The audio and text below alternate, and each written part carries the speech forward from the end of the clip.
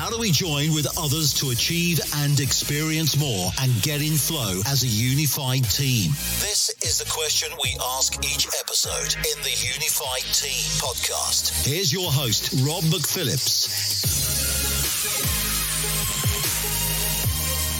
My name is Sandy De Jesus. I am a social media marketer, genius. I'm obsessed with this kind of stuff. I study it constantly. Been doing it since I was 12. And I just have a lot of fun with it. I think it involves a lot of communication and leadership, which I love. Because of that, I've been able to pay my bills with it. I do a lot of videography, content creation, page management, and just campaign marketing consulting for brands, businesses, and entrepreneurs. And I've been doing that now professionally for about 8 years. I live in New York City. I love comedy, and I'm very excited about the future of work, and I'm excited to leave my mark on it. Sounds great. So how did you get started? So how I got started goes back a little bit. Very early on, knew that I was one of those creative, like ADHD kids. I didn't know this back then, but I know to categorize it as now. And I only say that because I notice a lot of the people that use that terminology now had similar upbringings. I was taking apart toys. I didn't want to stand still. And I've also learned that's something that comes to do with just being a guy that just like to be physical and learn in different ways. And I grew up in the Dominican Republic. So I was always outside, always playing, always learning with my hands. Moving to New York City in 2003, school and the corporate production and work lifestyle did not come familiar to me. I didn't like sitting at my desk. I didn't like doing homework. None of that. It was very frustrating to me always that I had to do schoolwork and then I had to do homework. It was very frustrating for me. So because of that, and because of all my skill sets and natural abilities, I was a very social person. I loved making people laugh. And that was true always, ever since I was in school and I started schooling here in New York City. In kindergarten, I was always wanting to talk to people instead of do work. And luckily that stumbled into a strength because around 12 years old, I was playing a lot of video games. And when you're playing video games, at least now, it's very obvious that you will Google something. You will search up a YouTube video to try to learn how to play the game, how to get ahead, all the secrets, the best strategies. And I was seeing how much these influencers were making. They were buying new homes, home tours, all these different things. And long story, I was a very good test taker. I got into good classrooms, good opportunities school-wise, but all of my teachers just kept telling me I had potential and that I was lazy. But when that college conversation came around, I was like, hey, how do I do this? How do I become a successful person? And it was really, how do you make as much money as possible? I Googled it. Cardiologists were making $500,000 a year. And I was like, okay, cool. I'm going to be a doctor. I've watched enough Grey Anatomy episodes. I was like, I can do this. But that required another 8 years of schooling. And I didn't feel comfortable with that. So I got into content creation because I enjoyed making people laugh. And I had been watching so many YouTubers from all my gaming research. And then by the time I got into the professional path, I just noticed that they were making a lot of money. So I pursued that path. But I got into it just because I liked comedy. So who were your earliest comedy influences? So number one for sure was Kevin Hart. He, back when I was in that middle school era, was getting very big on Comedy Central. And I was learning from him. He had an audiobook too that I consumed out of high school as well, during high school. And he was speaking about how his success truly took off for him and selling out shows on Facebook. So again, I went down this natural pathway of learning that social media and that the entertainment space was feasible and possible. It's great making videos on my laptop, just trying to get the hang of it. But I realize now there was no magic that I was like, wow, like I'm so talented and let me start making videos young. It was really just the courage. It was just the courage to get on camera and to speak in front of an audience, which again, I had been doing. And my classrooms were full of 20 to 30 kids. And I was speaking up constantly every single day, trying to make people laugh. I'm guessing you were the class clown. Yeah, I definitely aim to be. So 12 is maybe the age where you're quite comfortable speaking out. And then there's the teenage years where people seem to shrink back somewhere from about 13, 14 to early to mid 20s. Mm-hmm. Did you experience anything like that, or were you always quite comfortable in the spotlight? I definitely retreated after I started making videos. I was about sixth grade, 2009 to 2010. Right around that time, my parents got a divorce. And that for me was very reality shattering, because you have this perspective of the world of anything I put my mind to, I can accomplish. The world is beautiful. I'm going to do great things. People are so great. We have to work hard, like all these different things, to why are my parents getting a divorce? And so there was a lot of internal navigation that pulled me away from people. Right around that time, of course, I loved being entertaining in front of people, but it was just because out of boredom, I didn't know what else to do. I was being forced to be in the classrooms, but I did spend a lot of time playing video games, spending a lot of time learning the online space. There was a natural retreat, but there was also a internal navigation. So I retreated from the outside world and I went inward, if that makes sense. I like the way that you worded that, because I think that encapsulates what teenagers do. Being a bit older and having seen my daughters go through that kind of stage, there's that outgoing time when kids are young, and then they go in their shell, and then it takes them to their 20s before they come out. And when you look at statistics, research, the loneliest people is teenagers. And I wonder if there's something in that, in retreating into themselves. Okay. And then you came to the college age, and what happened there? Yeah, so around my college age, right around senior year of high school, I was already working. My sister had been working at a restaurant and she got me a job. And even there, I got more reassurance that, at least for me, from my point of view, that school was not the path that I wanted to go down. I started doing 50-hour weeks at a restaurant job.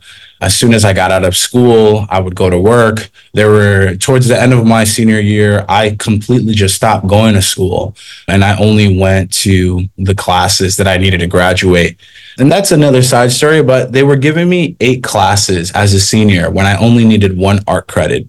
So they were trying to keep me in school for no reason, as if I didn't have an entire world to conquer. Like at that age, which is why I think we have this internal navigation around that age, is you come into this space, you collect enough data outside, and then you're like, wait a second, I need to do internal work as well. Who am I? What do I like? What do I want to do? Why is working hard so hard? Why can't I just do it? So there's a lot of internal navigation that happens. But through that, I learned that people do value hard work. Around the middle school time, when I was going through my depression, I thought that hard work didn't pay off. I thought that people would just say things like that just to trick you into playing nice. But truth be told, the life was really hard and ugly. But around that time, I started working a lot, had enough money to invest in things that I wanted to invest in. I built my own PC.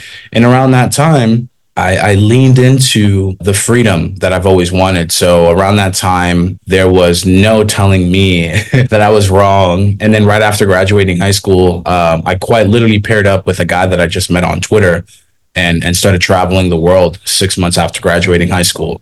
So there was a level of independence that was developed around that time that allowed me to continue to be even more courageous, because you do have to make a decision around that time of who are you? You have to stand on your own 2 feet. I can definitely empathize. My whole time, school and college, was a rebellion, because I felt, why am I here? I could do this quicker. I could do this in 4 or 5 years.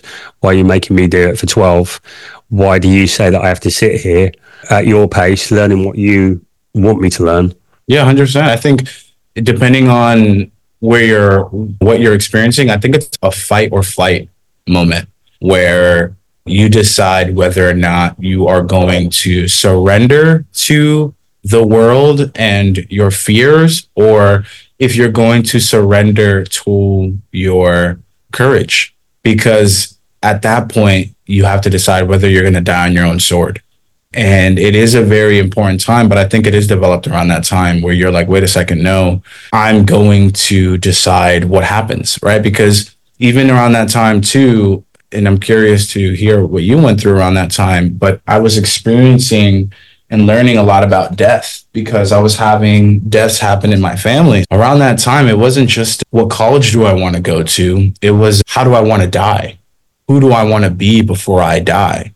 It starts now. I have a lot of work to do. The people in my family, the grown-ups in my family, I've already superseded them in terms of really understanding what the world is like.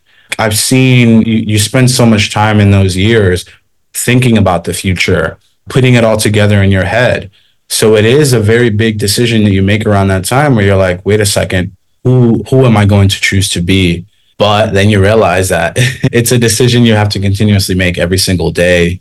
And that's why I honor and respect leadership so much. But yeah, conviction, trust, faith, courage. There's so many different words to put on it. But if it's very interesting that your environment is such a big part of that conversation, but so is your spirit. So is who in yourself and that little voice that speaks up when the whole world is so loud. But of course, first you have to hear the little voice. And I think there's so much noise outside in terms of school and parents and people and peers telling you who you should be and what you should do, that it's not always easy to listen to that person inside. People have their best interest for you, but I think that's the challenge. I think people need to remove their agenda off of other people and allow you to make your own mistakes. There was so much pressure around that time from people on how to do things, how not to make mistakes. But if there's one thing I've learned in my later years is to surrender to nature and surrender to the true reality that we are all experiencing.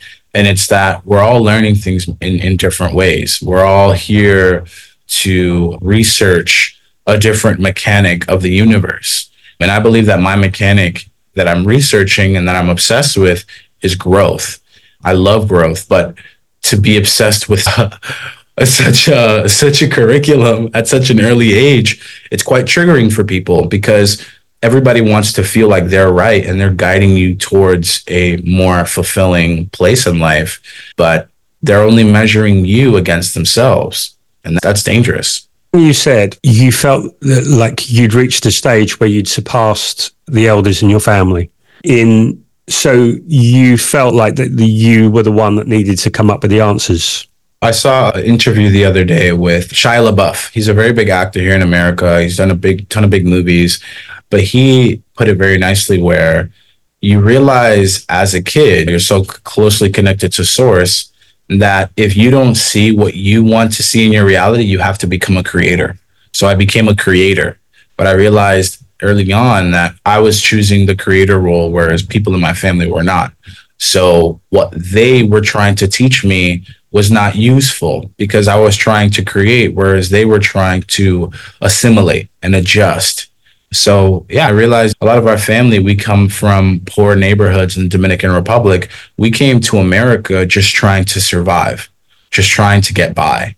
And that's not what I was subscribing to. So I respected a lot of the information that my family was giving me, but I knew that it was coming from a place of fear. And I know that I'm going to die one day. And if I'm going to die one day, I don't want to be making my decisions based off of fear. Of course, I want to be responsible, but not from a place of fear. This is something that's really interesting now, is something I'm thinking about a lot is the generational differences. So I think there's always a tension. So I'm a generation ahead of you.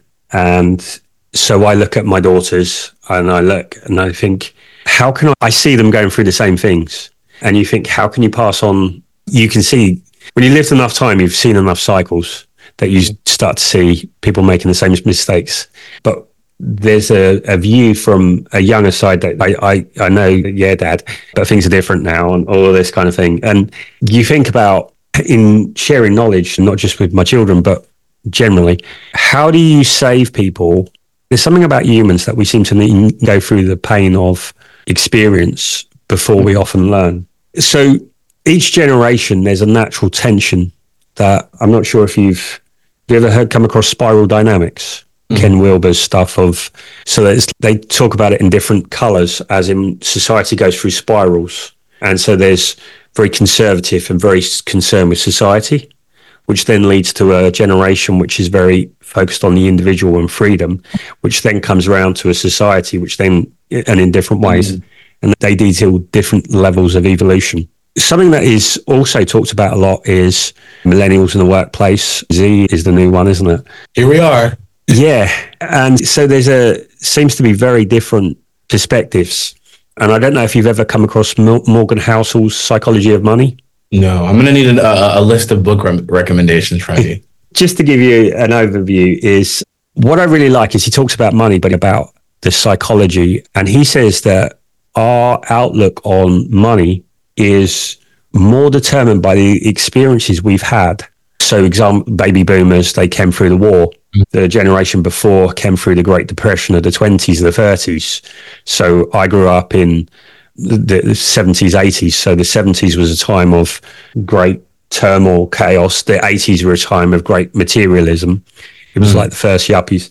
And so the experiences that each generation have gone through are what determine their attitudes towards money. Baby boomers have never had it so good. That whole generation that for the first time there was money, there was a wealth of money. It was easy to make money. Property was cheap, things like that. Then after that, there's different generations which have different experiences. So I'm wondering, what was going on when you were growing up socially and how that might have impacted your views on work, life? That's a great question. So, for example, you were the first generation really that had YouTube, Facebook, all of these things. So it's a great change from any other generation, probably. Yeah, no, I saw all these programs come up. I was on YouTube when it first launched. I was on Facebook when it first launched. I was on MySpace. I was listening to the websites that my uncles and aunts were dating on. High Five was one. What I think, and this is again why I think it's a spiritual thing, because I think Gen Zers can sense this. They just don't know how to verbalize it. I think that we as humans try our best. I think it's really beautiful what I've seen my entire life with humans. And we can all, regardless of our generation, share the understanding that the human experiences, we didn't choose to be here. We were assigned a family, we were born, and things change.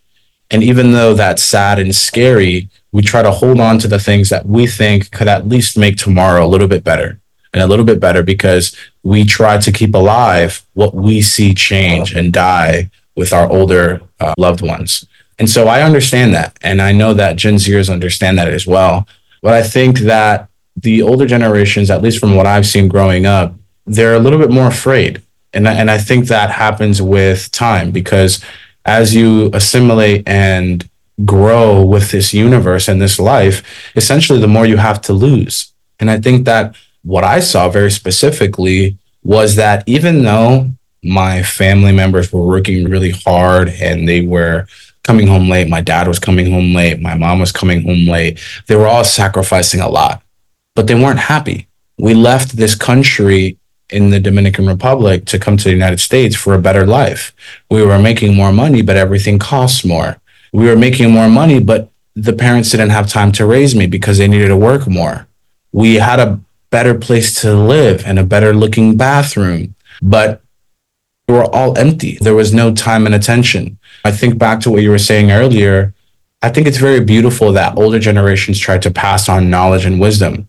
But we all have to remember that when we were all putting ourselves together so that we could survive death, essentially, right? You're putting yourself together when you're in 12 all the way up to college years. You're putting yourself together. You're trying to survive. You don't want people to hurt you. You're trying to be strong. You're trying to be attractive. You're putting yourself together.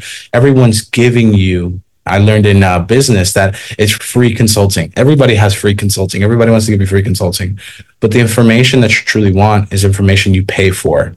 What I would have loved from my mother and my father is for them to, instead of just everyone else telling me what to do, is to take me to the river. In Alan Watts' The Wisdom of Insecurity, they speak about how humans, we appreciate the river and we love the river, but we try to hold on to the river and put it in a bucket. But once you put the river in the bucket, it's no longer a river.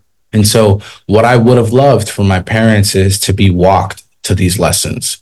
Don't tell me what to do and don't tell me what the answer is. I want you to understand that I'm using the same technology that you used to learn your lesson. I'm using it too. So don't just give me the information, take me there. I've learned a lot of wisdom from cold showers, exercising, discipline. These are the natural things of life that I think truly teach lessons. And these are the natural things of life that take that wisdom and really integrate it into your cells. So that way, when things get hard, you can actually make the right call. And so there's just all these different things that I analyze. But what I truly come to feel in my body is that there's this fear going on, and it all comes from love from these older generations. What is it? They're trying to protect us. They're trying to guide us towards the right path. Again, I think that's just taking a bucket of water and trying to call it a river. I understand that the world is scary, but and this is a conversation I wish I could have with my parents. My parents speak Spanish, so it's a little bit harder to communicate these things. And they haven't done the emotional intelligence work to really understand these ideas. I just wish that they understood that they knew that life was full of change and that they were going to die and that I was going to die. So if you know that life is scary and that this is what you've essentially signed me up for, then when it comes to passing on wisdom, let's take those same truths into the conversation, right? Don't just give me the information, take me to the river, take me to the forest, talk to me about death, talk to me about these deep things. Don't just give me the cherry on top. Give me the entire sundae. I want the entire ice cream because that's what matters to me, because I'm going to die too. I've seen a lot in my life where it's a lot of, oh, trust me, you don't want to know. I went through so much and I'm trying to protect you. But it's okay, so you're going to keep things hidden from me. And I think that that's obviously the conversation right now is from the older generations to these new generations, that there's just this misunderstanding.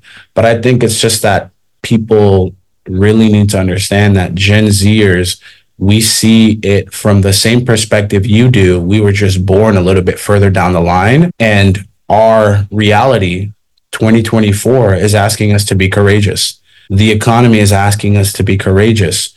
Our spirits are asking us to be courageous. We don't just want to work for work's sake. We want meaning. We want to die with purpose. And I think that's something we're not willing to sacrifice. And I think that if the older generations want to truly connect with us, they need to accept this bitter pill of we're going to die. Stop spending so much time at work. Take me to the river. Quite literally, I would recommend that to older generations. If you're trying to connect with your kids, how do you connect with yourself? I'm sure you connect with yourself the same ways they need to connect with themselves. Do that together.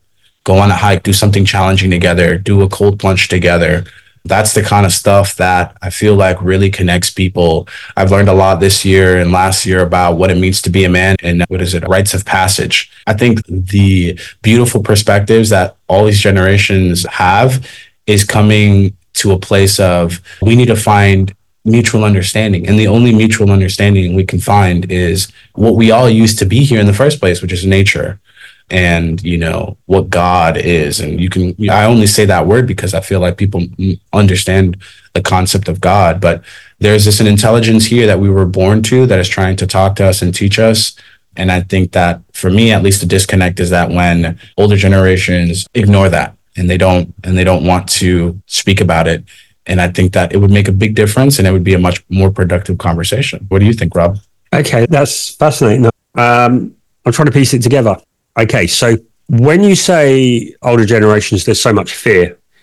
By that you mean there's kind of structures and people want security, So when I was growing up, it was where people were used to a job for life.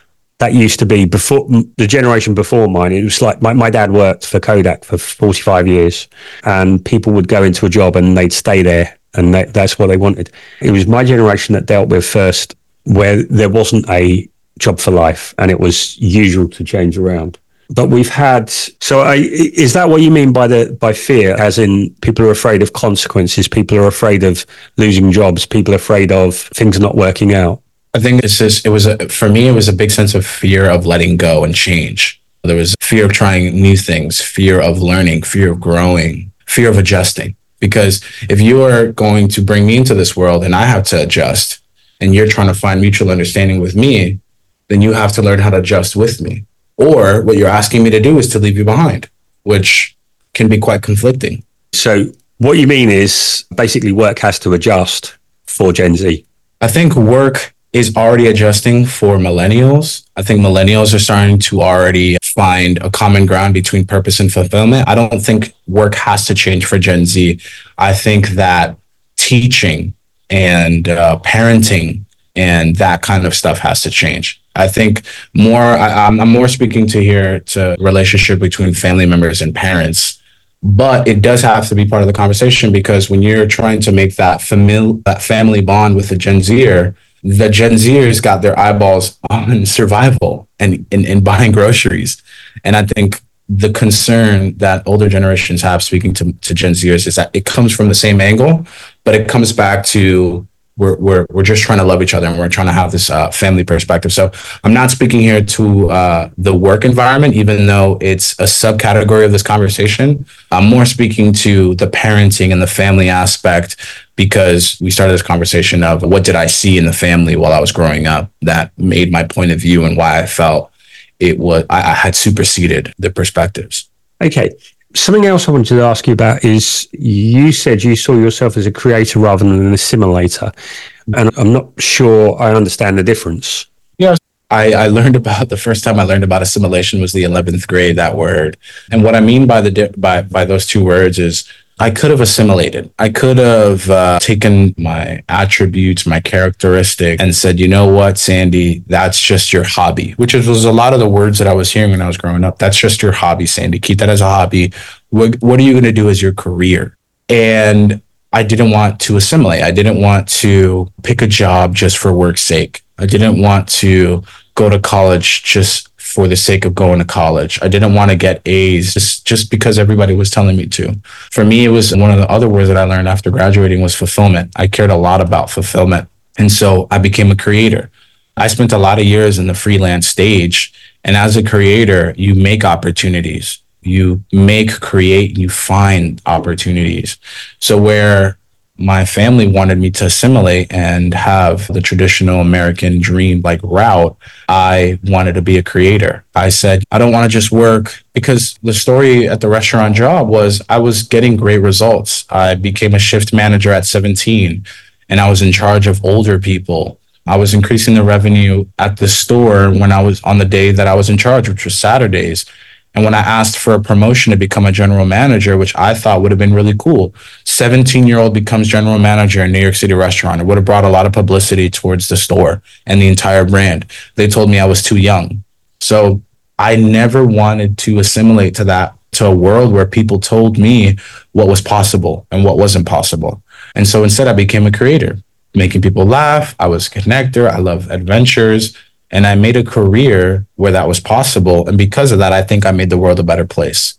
I think that it's bad for the world when, you commit to a career that you're not truly passionate about, because I think that every conversation needs that extra love in order for it to be a sustainable business and in order for the business to be better for the world overall.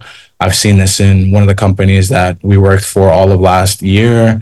They are the third largest coffee franchise in America, and they do coffee, but you couldn't tell. You go to these conferences and it feels like they're building rockets, how much attention to detail they have and how much they love every system and protocol of their job. And so if you're not fully passionate about your job, I think it creates a lot of room for error.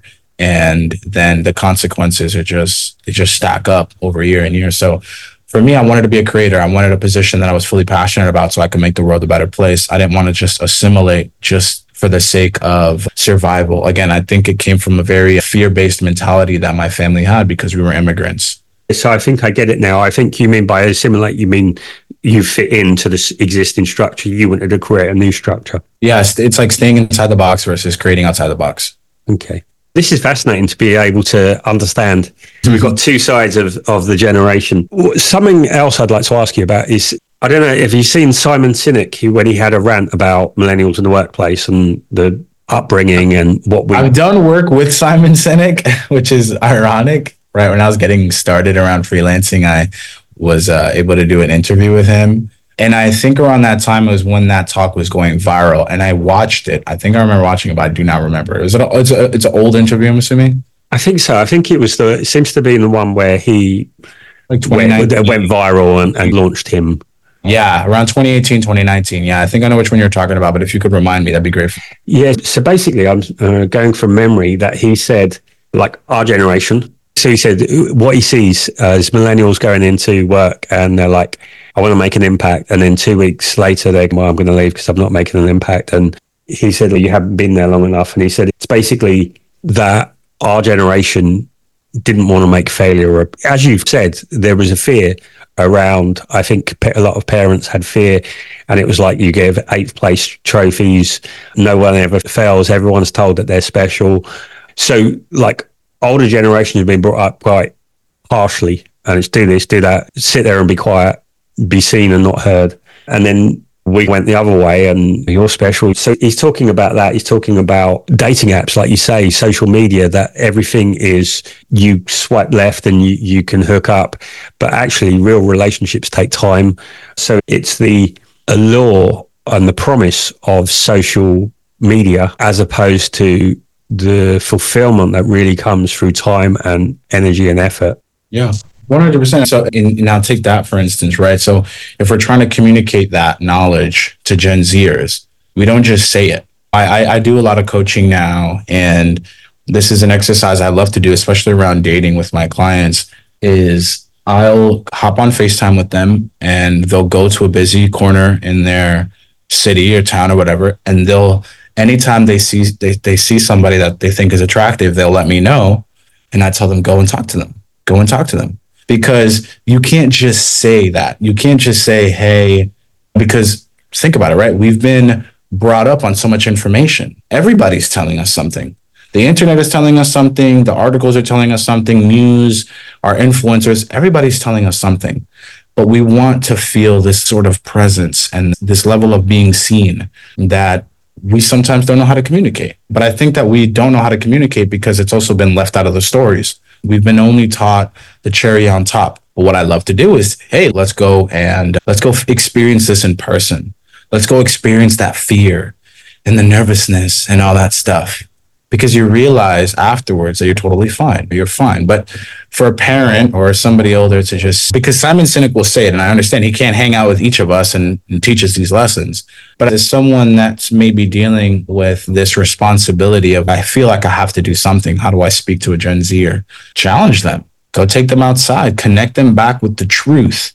Because I think there is this comfort that we are all prescribed, but only because people are buying into it. So Gen Zers, we get into the market landscape and we're being advertised to. We're being advertised what works. These marketing companies and these technology companies didn't get their research out of nowhere. They know that these things work. As we're being advertised, we're being all this information. We just want to feel something real. And I think that things flip on their head when you just bring people back to the truth. Now, I think that big part of the conversation is, again, that people are just trying their best and that it's all love and we're all just trying to be protected. But if you are protecting me from the truth by hiding the truth, that's dangerous. That's real dangerous. And I think that's where you have kids spiral and break rules on purpose and go crazy because they feel so isolated. Could you imagine what would happen if you put a chimpanzee inside of a hospital room for too long? It would go insane. So it feels like spiritually and mentally, sometimes people put us through these things for our protection. But yeah, I think it's just bringing us back to the truth in a way that almost shows us respect. Like, hey, you can handle the full lesson. Now I think I'm starting to understand. Gen Z Trading with Rob Big Phillips. Welcome, guys. So I suppose we grew up with television, but it was very limited.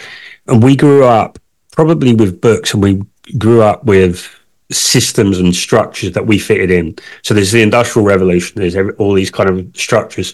People go to a job.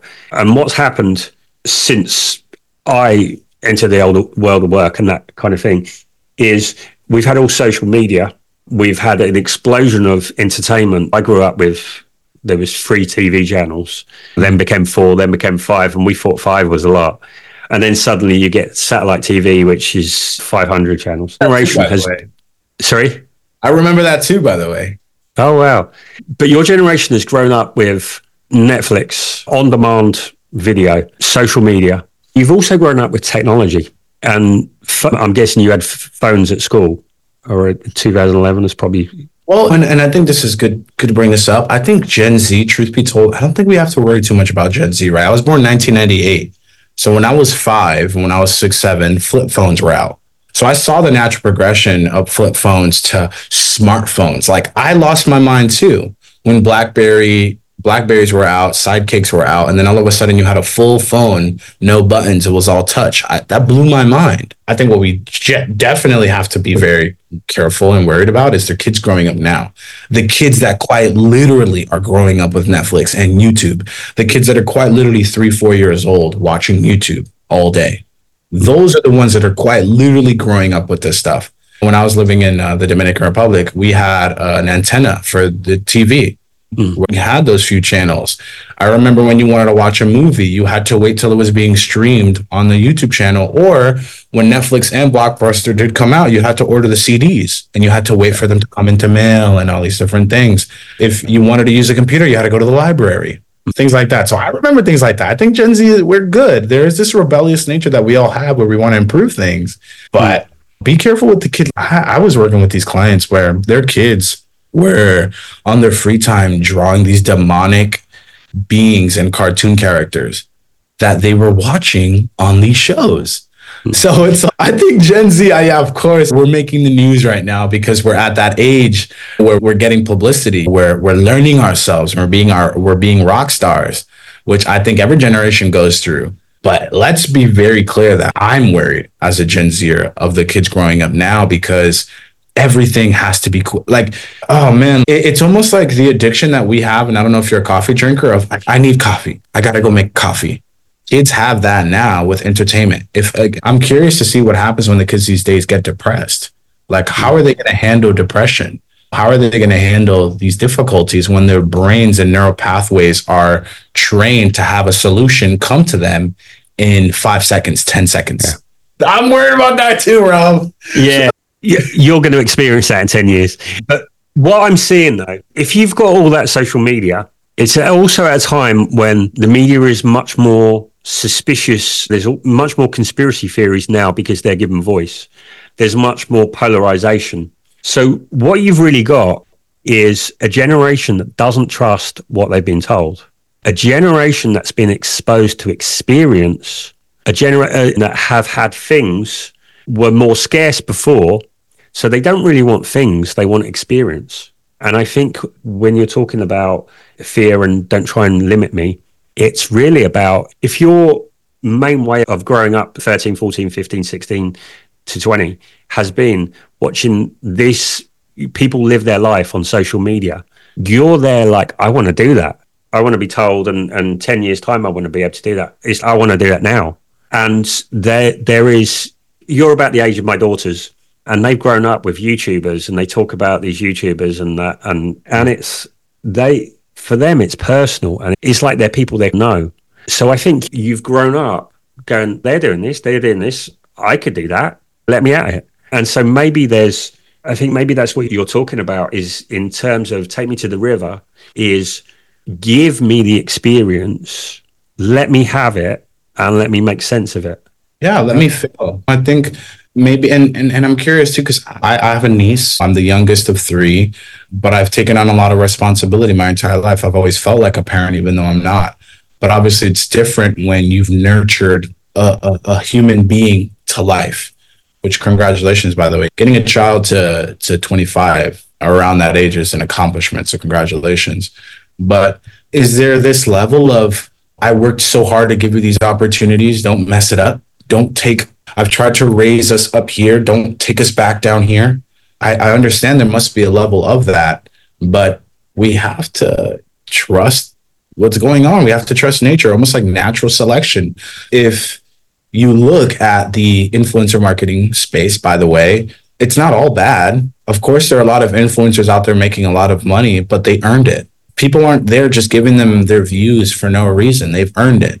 And the reason why they make so much money is because the people watching also purchase from them. And then advertisers want to do business with the influencers because they generate cash flow. So it's not all bad. But if you do have someone looking up at the stars and saying, I want to do that too, don't tell them to be realistic, because you've essentially taken them to a place where they can see beyond you. That's worth celebrating. If it scares you, good. This is what you signed up for. Being a parent is scary. I think we just need reminders, and we need to respect the younger generation a little bit more and say, you know what? I have to trust you. There's a phrase I remind myself a lot of based off of what I've experienced, which is lead by example. As I'm leading the next generation, I lead by example. I'm not going to be a hypocrite. Of course, things might change, and I am going to have this podcast here to keep me accountable. But I remind myself every day that if I do want to have children, it's not for the sake of trying to control who they choose to be. I don't think that's what we're here to do as a civilization. I think we're here to do something together as millions. And if we're here to do something together as millions, we have to be very careful of the rules we set up. If I say that I can put my mind to anything and I can do anything when it comes to achieving financial success or vitality, prosperity, then when it comes time for my kid to do the same thing, I can't tell them to be realistic. There's a lot of movies that teach you this kind of stuff too. Happy Feet 1 and Happy Feet 2. If you ever want to go watch it, it teaches you these lessons. But we all have to accept that the world is a scary place, and it's especially scary for Gen Zers. There's, like you said, a lot of information coming out, and a lot of the information that comes out, we also feel like we can't trust. I think that as much as we get frustrated by youthful energy, we also have to honor it. Because at the end of the day, whether we like it or not, Gen Zers will be the decision makers one day. So we can't just yell at them and tell them that they're doing things wrong. We have to say, wait a second, you get what you tolerate, your message, right? If Gen Zers are acting a fool and it's making us a little uncomfortable, maybe it's just a matter of us just doing a little bit of shadow work and figuring out why it's making us uncomfortable. But it's also understanding whether or not we're being too controlling, and we're not surrendering to whether that be God or the lessons of life. Everything's changing drastically. AI, everything, dating, everything, right? Having children is a tough conversation. There's chemicals in water, and the banks are lying to you. Imagine trying to think about putting together a family in these times. It's not easy. And so there is this inner revolt, and it looks messy sometimes. So give us a little bit of time. Give us a little bit of time. Like, we're trying to make sense of this all, and it's a lot to make sense of. Okay. I'd just like to get your advice. So there's this natural conflict. So we talked about Simon Sinek saying it, because a lot of businesses are saying it. For example, someone say, let me take the role of someone who's a leader, and they spent 20, 25 years and they worked their way up. And they work their way up through the old way of they've put in the time, they've followed the rules, they fit it in, they've got up, they've become the leader. So they have taken on a young Gen Z millennial who's got an entirely different view, grown up with a different view, wants to be fulfilled, whatever. So there's a conflict between the person who's trying to run a profitable business, who may not be, like, it's not a parent, so they're not bothered about that. They've hired someone, they want a result. They want to keep the business profitable. They want the person to be productive, whatever. They want them to fit into the business model that they have. How do we resolve those conflicts? It's a great question. And I also want you to know that this is something I figure out on a daily basis too, right? I read a lot of books on autonomous leadership. I just finished reading Entrepreneurial Operating System. There's a reason why a lot of leaders focus a lot on psychology and systems, right? We're trying to figure out how to keep our organizations growing. Cash flow is oxygen, right? And when you spend years and years trying to make a system work where you can actually get sleep and you're not anxious and you can actually get some rest, you got to grow, you got to hire someone, and then you got to adapt to the economy. So sometimes whether you hire this younger person for their new skill set that is popular in the industry or whatever, it can be a little scary when they come with all these new ideas and they want to change so much, right? I think that it's just a matter of putting together an agreement, right? Everything happens in terms of agreements. Like, for example, I just started a new position, and I know that every ingredient that I put into this agreement, week 1, week 2, week 3, it all matters.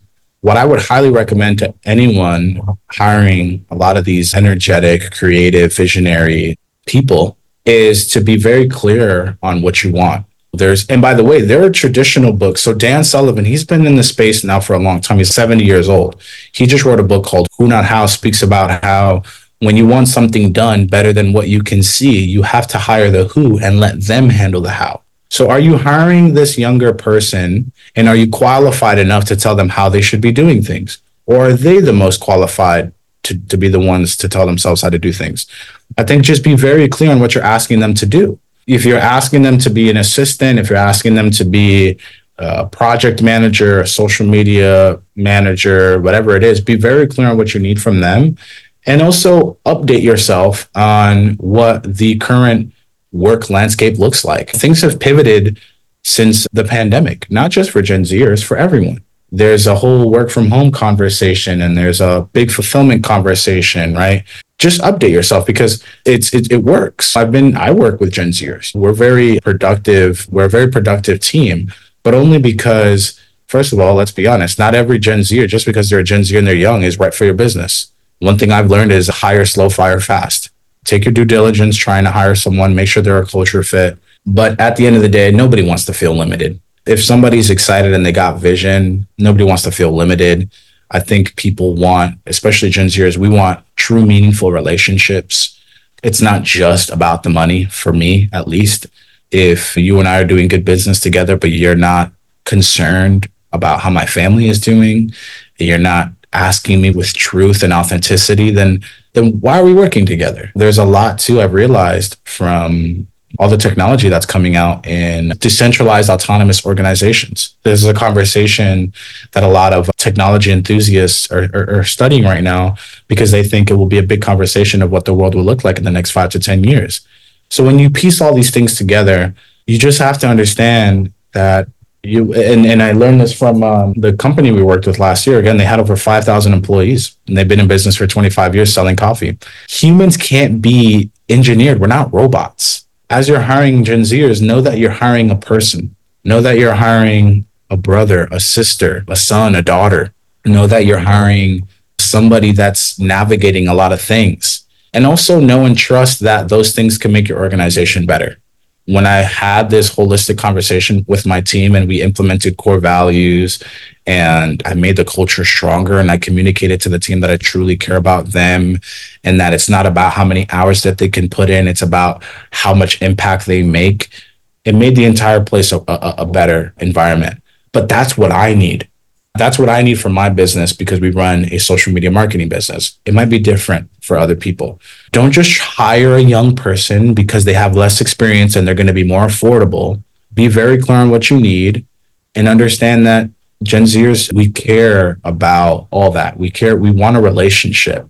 We want a little bit more meaning. So I think it's just clarity. Be very clear on, first of all, what you need and what you're asking this person to do. And if you want them to come in and make the workplace a better place, you have to listen to their ideas. I've learned that a lot too. This year, you got to let your leaders make mistakes. You got to let your leaders lead. So if you're hiring a leader, and I personally believe every person in the organization is a leader, they all create the culture. Just know, Gen Zers, we got a lot of ideas. Like you did say, around the high school time, we did grow up with a lot of technology. So we got a lot of ideas. We got a lot of information. Now, just because they're Gen Z doesn't mean you tolerate arrogance. I don't tolerate arrogance either. Just know what you want and know what you need, and be very clear with the Gen Z about it, because it can work. It just might not be what you need. But don't look for a Gen Z just because they're affordable, because they're going to want relationships. They're going to want someone that they can trust. Even if you look at what Gary Vaynerchuk has been teaching, jab, right hook, you give and then you make an ask. If our customers want this, our employees want this. Gen Zers want to feel something from their employers. And if you're not ready to give that, and that's not your model, then that's just the truth. Know what you need. And it might cost you a little bit more, but at least there's synergy and alignment. If you're hiring a Gen Zer, you're essentially thinking, and you should be at least, can this person work in my company for the next 25 years and make it a better establishment? For me, I think that's really the direction that business has to be for all generations. It's really about connecting more to people, releasing more from people. And that's the way you do it. You create a bond, you build relationships, you unite people. This has been fascinating. Now, if there's ongoing conflict, so if we're talking about generation, what have you learned about navigating that conflict from the side of someone new into the workplace who's maybe in somewhere where there's more fear that they need to fit into? What tips have you learned for navigating that successfully? Yeah, it's courage and communication all the way through, because misunderstandings are deadly. And there's a lot of physical trauma that a lot of people don't calculate into the conversation as well. We could be working in the workspace together. If you react to me physically, and this could just be the way that you look at me or the way that you say something, the tone of your voice, it might trigger a memory of mine from an older traumatic experience. And I might not know that. And now I might associate you as evil. Rob's an evil person because of my past memory. So one thing that helps me navigate everything is just assume it's a misunderstanding and be courageous and clear it up. I've learned that when you mitigate the time between a misunderstanding and the time you speak up about it, it helps retrain people anyways. So as you do enter a new space and a new team, and you want it to be a high functioning, performing team, value communication. There's one thing I've also done recently in my meetings that helps a lot, which is a level 10 meeting, which I've adopted from the EOS system. And it's essentially rating your meetings. It's staying on track. It's knowing the goals and being very clear on where we're headed. Because if you and I are on a team together and we both have the same goal and we're both clashing on figuring out how to achieve this goal, isn't that a great thing? That's a good thing. We're both passionate about what we're trying to solve. So I think it's just communication. I think we need to set systems and protocols within ourselves to communicate better, and teams can implement that and have that already a part of their infrastructure when new team members come in. If you are a new team member going into the team, then implement that communication and courage. That's one of our core values, is courage, because we know that communication can be hard. Speaking up about something can be hard. So just make sure that there's clarity. Misunderstandings are deadly. Assumptions are deadly. If we're all here for the same common goal, then passion should be celebrated, but there shouldn't be arguments. Things should be clear. And if you find out that your team isn't as passionate about the common goals, then again, maybe it's just not a culture fit. So I would just say value communication and clarity. Speak to your team leader and ask them about, how does the team like to communicate? How does the team take constructive criticism? How do I best deliver constructive criticism? Do we have timed slots in the calendar where we give constructive criticism? Moments of candor are huge. It's great. It's all great. Well, there's mutual understanding that we're all here to grow and perform. Then the misunderstandings just make you stronger. Like you mentioned at the beginning, relationships, right? You don't just swipe left and get married. You don't just fall in love and it's always easy. So it's the same thing, which is why everything we've said in this entire conversation is going to make the world a better place, because we're learning about how complicated it is to be a civilization. You and I sit here, we think about the conversation of a parent and a child. You think about the relationship of a wife and a husband and everything in between, right? But it all adds up to family, community, cities, or towns, cities, states, countries, civilization, right? So what we're really trying to figure out here is how to be a growing and prospering civilization. And the only way we can do that is through communication and alignment. So it all comes back to me, just clarity. Do I know what the 90-day goal is for this team? Do I know why it matters? Do I know that so-and is currently maybe living out of his car because he just recently went through a divorce? Is vulnerability part of the conversation? And is there clarity around that kind of stuff? Every team is so different. There just needs to be clarity and it needs to be spoken about. So I would highly recommend to anyone joining a new team is just communicate and ask questions. And if you're part of a team where you find out that's not part of it and that people are just saying, hey, I'm just here to clock in and clock out, that might not be a position you're interested in, unless it is. Great advice. Okay, thank you.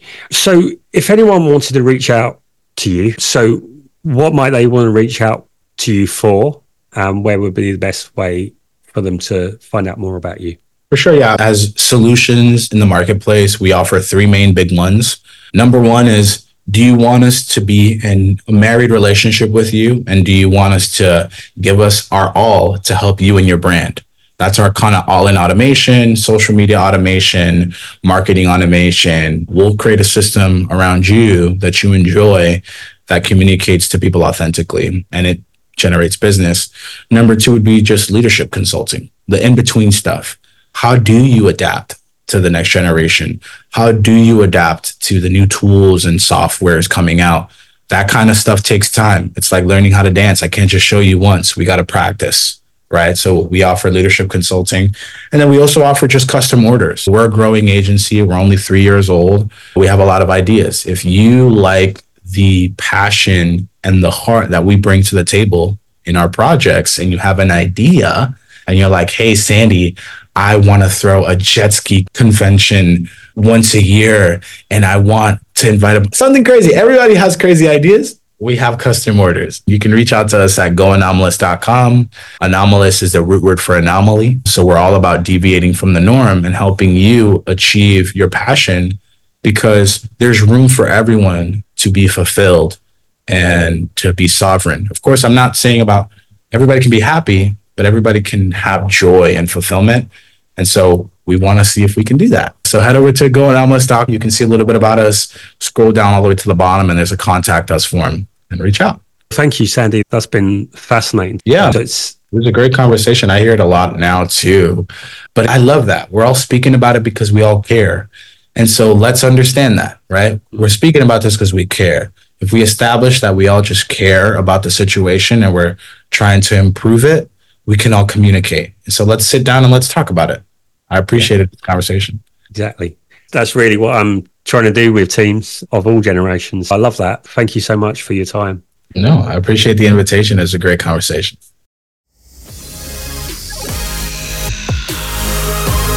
Thank you for listening. Please like, share, subscribe, and leave a review so we can spread more flow and unify teams. If you're on LinkedIn, please connect with me, Rob McPhillips.